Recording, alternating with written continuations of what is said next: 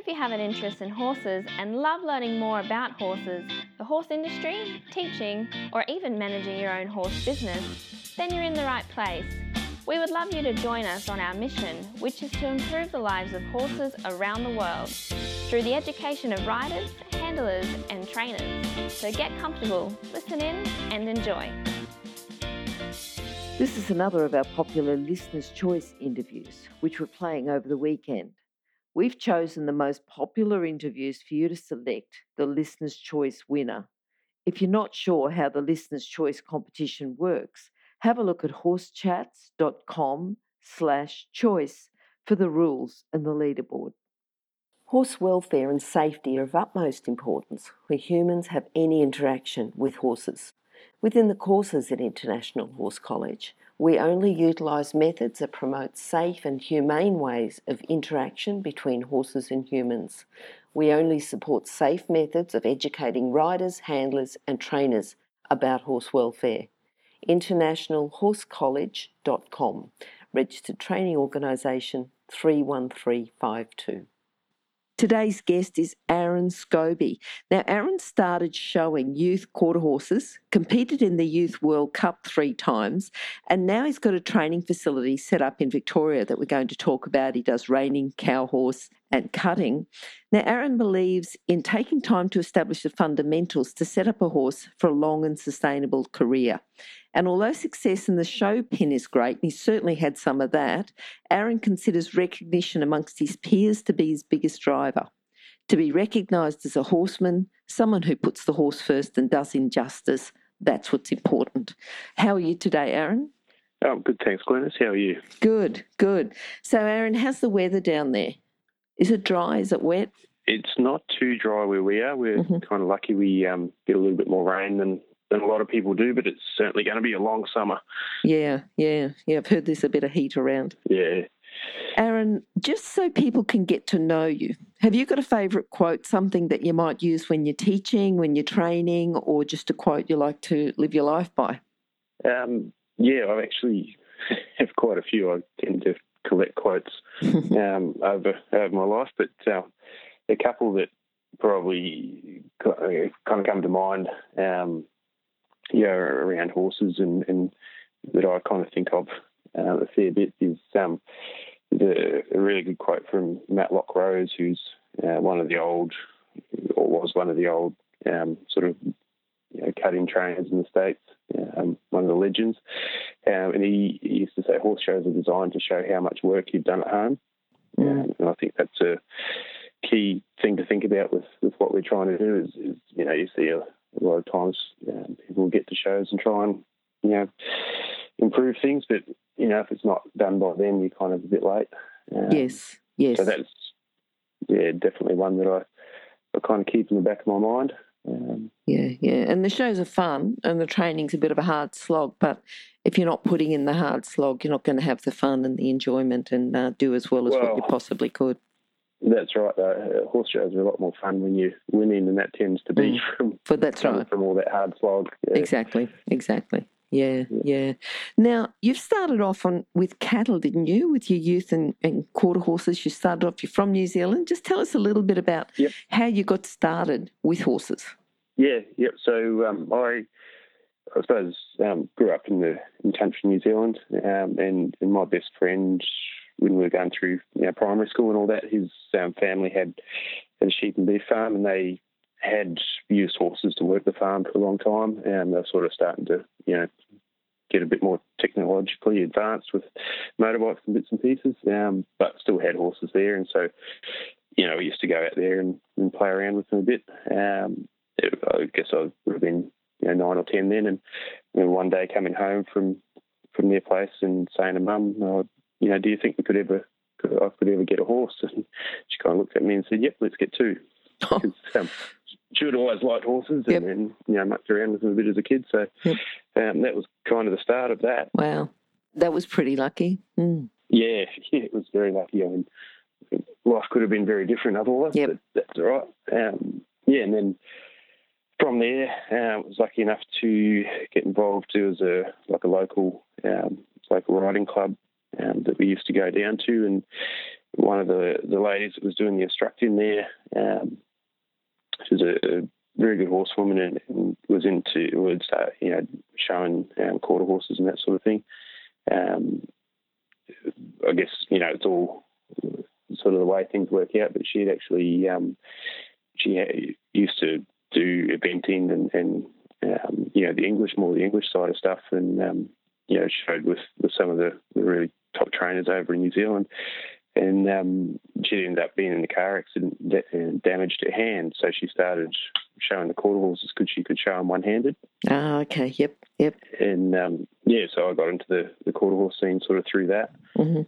It started out with just a little, he wasn't a quarter horse. He was a little old schoolmaster that had been through the pony club deal, and, sort of taught him to do the Western stuff. Can you think of a time, and particularly probably with your little old schoolmaster, where you learned a lesson? You either learned what to do or what not to do.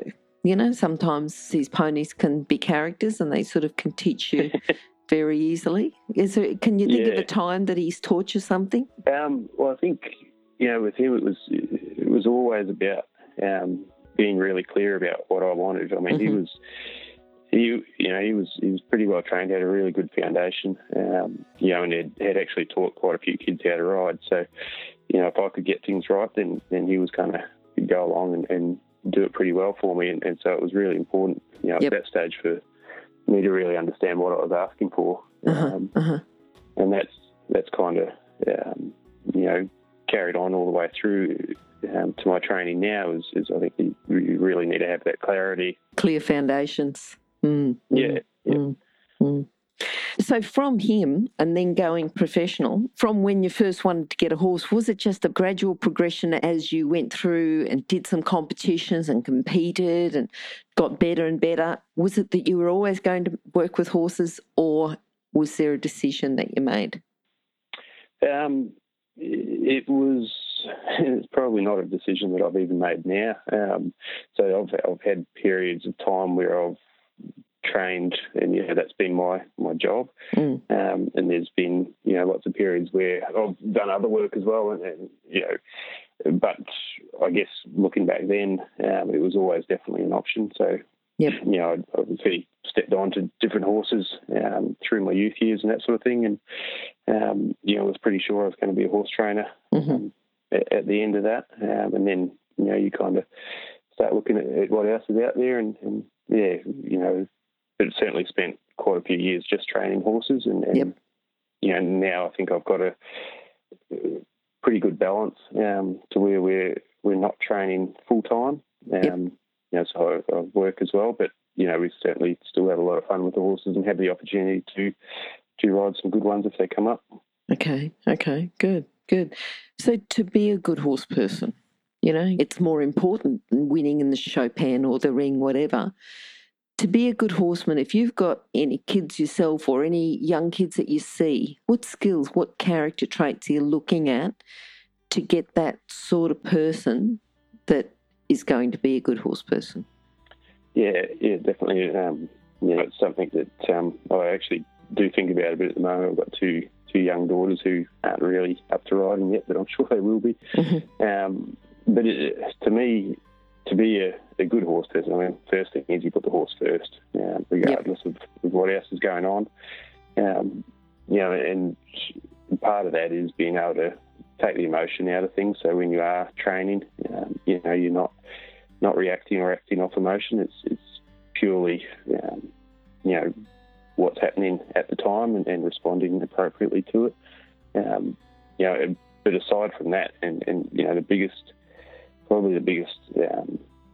thing I think around being a good horseman or horse person is all the other stuff that happens away from actually riding the horse. So, looking after them right, making sure they're fed, making sure you look after their legs and all that sort of stuff. Some of the guys that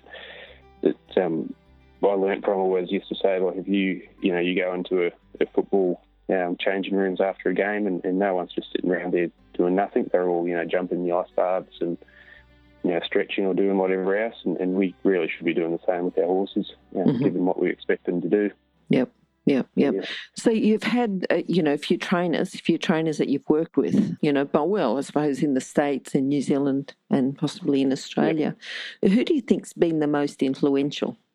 Probably, pretty lucky. When I was showing it in New Zealand, we were, it's still pretty common to show in everything. So, we'd through the youth years, we'd sort of show in everything from the cow horse all the way through the holder and English events and that sort of stuff. And, yep. That was a pretty good way to learn about horses and had some, pretty good guys, men and women sort of show me how to do that sort of stuff. So Jo Dyer, the lady I spoke about earlier. Yes. And another guy, Dave Young, who was the coach for most of those Youth World Cups. And Barry Ladd was the manager, and both of those guys have been big influences as well. But then, from a training point of view, I've always really looked up to, some of the guys in the States that are super consistent across a real wide range of events. Guys like Bob Abler and Todd Bergen, who, year after year will make the finals of the big events, and they might show in the reining futurity and the cow horse futurity, and Todd started showing cutting as well, and but they're always competitive, across that wide range of events, and I think that's a pretty cool thing. And over, in Australia, obviously, Ian Francis has sort of done the same thing. For me, that's a pretty good mark to be able to show consistently across a bunch of different events. It's, specialise in it certainly has its challenges, but to be able to do it in a number of events and do it consistently is pretty cool. Mm-hmm. Yep. Stop. I need to interrupt this chat for a hot off the press notification. That is, that the latest version of the book, 101 Careers in the Horse Industry, is now available, and the best news is that it's a free download. So if you work in the horse industry, if you have a plan to work in the horse industry and have a career in the horse industry, or if you know someone who plans to have a career in this fabulous industry, then this is an essential book for you to read now and then keep as a reference as you progress through your career. With over 100 jobs to choose from, you'll probably find at least one that you'd happily do without being paid. So simply go to internationalhorsecollege.com, scroll down to the bottom of the page and click on the 101 Careers in the Horse Industry button to receive your free career book. Imagine, maybe one day you could be a guest on Horse Chats. But I think from underpinning that, you're looking at them not just as competitors, but as good horse people too. Yeah, absolutely. And I mean, that's part of it. You look at events, like the Snaffle Bit Futurity in the States, the cow horse futurity, when they show, the world's greatest horsemen, when they show in 3 or 4 events. You've got to look after those horses pretty well. Yep. To get them through all that sort of stuff. And, it's a big thing. Yep. Now, your first pony was influential. What about, have you got another one that you'd say this horse has really influenced my, I suppose, philosophy with horses, or, one that's a bit of a standout? Yeah. Well, I've probably got a few of those as well. The one that definitely comes to mind, I'll probably talk about 2, but one that comes to mind was a little gelding I had in New Zealand, and he was, when I came back from the States, he was the first 2-year-old I brought and started and sort of trained all the way through myself. And he was probably showed me that I could get one trained how I wanted to, which was, kind of cool after coming back from the States and riding a bunch of good horses there and being able to put my own handle on one and have him coming out pretty nice. He was a pretty cool little horse. He actually won the reining futurity over in New Zealand, and then he got cancer through his vertebrae, and we had to put him down after that, which is it's a shame. Sad. For sure. Yeah. But then, probably him, and then another little mare that I trained over here and showed at the the cutting futurity. And I was reserved in the limited open on her, and same sort of deal. She showed me that I could actually get one trained and compete with, everyone else. Yep. So, yeah, that's sort of, I think for everyone that's working towards being a trainer, you've got to get one of those horses that give you the confidence. Yes. Yeah. And so you start believing in yourself a little bit after that. Do you like working with your own horses? What makes you happiest, working with your own horses, working with a problem horse that's come in that, you've been able to connect with? What's the best feeling for you? I'll probably, love taking 2-year-olds and taking them all the way through. Okay. More than anything. I don't mind working with, problem horses as such if I think they've got some potential. But, I kind of think there are a lot of nice horses out there as well. So, sometimes you kind of are best to sort of pull the pin, depending on what your goals are. But, yeah, so for me, whether it's ours or someone else's, but working with, the young horses and taking them all the way through, seeing what they're capable of. Yep. Probably what, interests me the most. Just thinking about those problem horses, have you got like a case study or something, a problem horse that you might have started with, and what technique did you use, or how far did they go, or how did you fix that particular horse's problem? What was it doing before you got it, and what were you able to do when you were working with the horse? Yeah. It sort of depends on what the horse is. I can't probably think of a specific one because they all, come and have certain issues, and the approach is always kind of the same. It's just to figure out, take them back to the basics and figure out where the holes are in their training. Okay. Because, that's where the problems sort of come from. I think can tend to overcomplicate things a little bit. And a lot of times, those problems are coming up because the horses are, what we call in conflict or aren't really sure what we're asking for. So if you, just back things up a little bit and start thinking about, okay, I kind of always keep in my mind, we've really only got to get these horses to stop, go and turn. Okay. Take it back to that level. Okay. Yes, because you talked about, about the importance that you place on your fundamentals. Yeah. So, yeah. What about people? What do you think that people in general, you might just choose, what can they do to stop the horses being a problem? What can they, and I'm thinking for the listeners, what's a training tip for them to improve their riding or handling skills so that there's less problem horses around? Yep. It's probably pretty similar.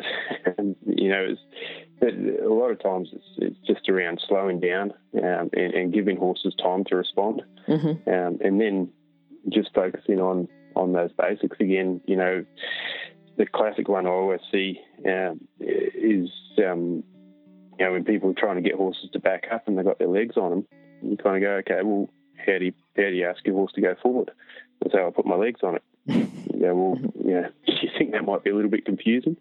In terms of we're using basically the same cue to ask that horse to do two things that are, in opposition.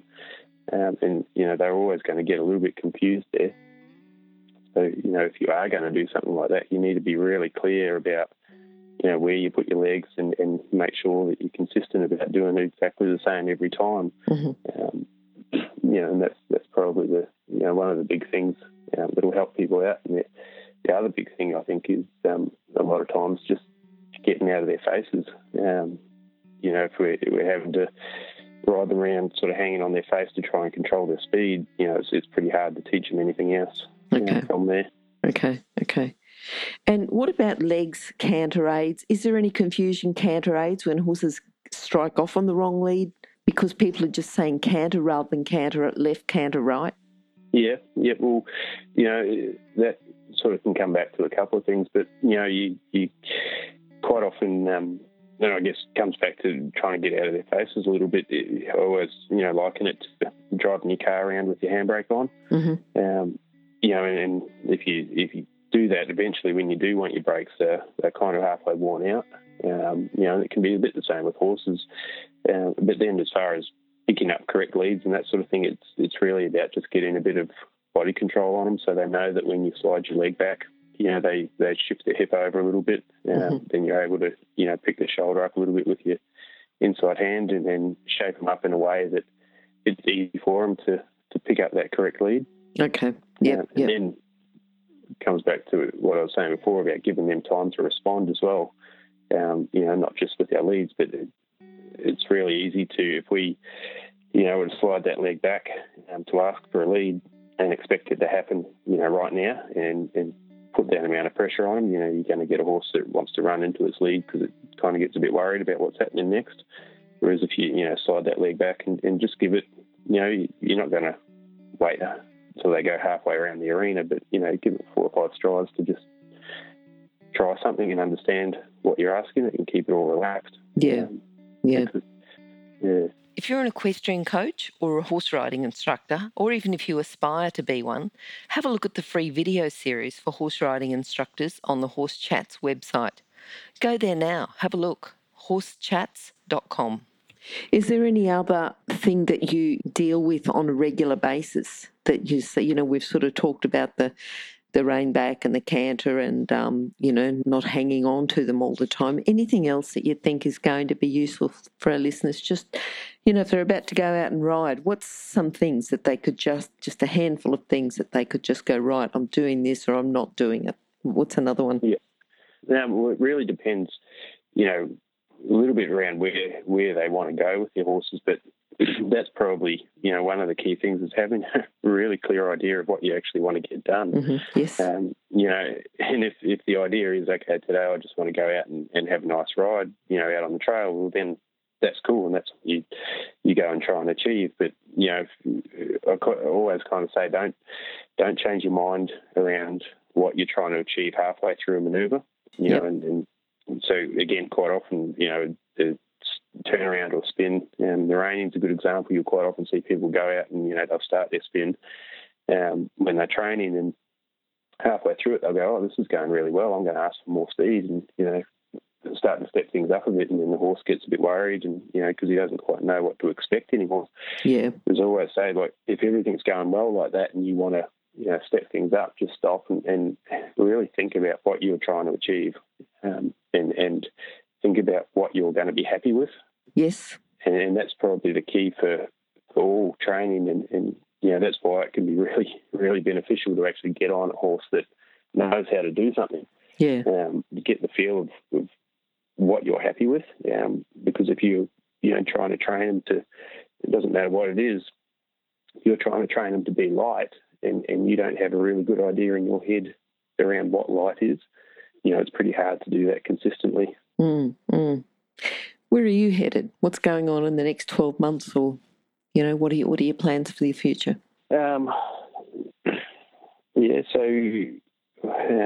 Next week we're heading down to Equitana. Yep.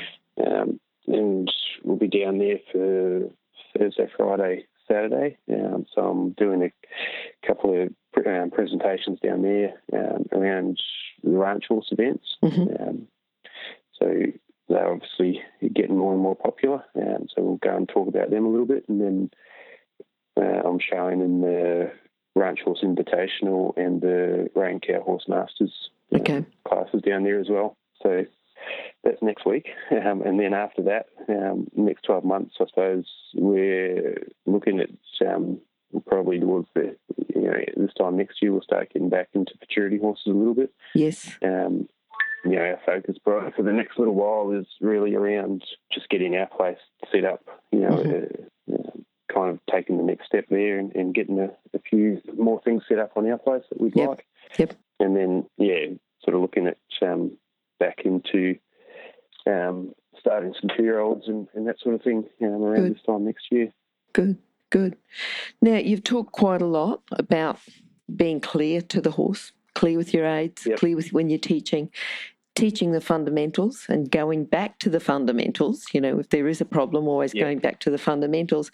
If you're going to sum up your whole philosophy with horses, with training, before you go, just something as a takeaway for our listeners, what would you say just in a couple of sentences? it probably comes down to, what we've talked about. It's have a really clear idea of what you want. And, it doesn't matter what it is that you want, but just know what it is. Because we're all, regardless of, if you're a reiner or a dressage rider or a show jumper or a cutter or whatever, we all want different things, but have a really clear idea of what that actually is. And then, don't overcomplicate it. Just start with that stop, go and turn, and then getting some body control on them. And you find that if you get that, and we find it because these ranch horses, we've got to show them in a bunch of different events. If they've got good basics and can travel consistently, it's pretty easy to teach them all the fancy stuff. And that's the same across all the disciplines. So start with the basics, get good basics, and you'll find it's easy to add all the other bits and pieces to them once you've got that. Then probably in a couple of words, I used a few more than that then, but in a couple of words is just have a clear idea of what you want and take the time that it takes to get it.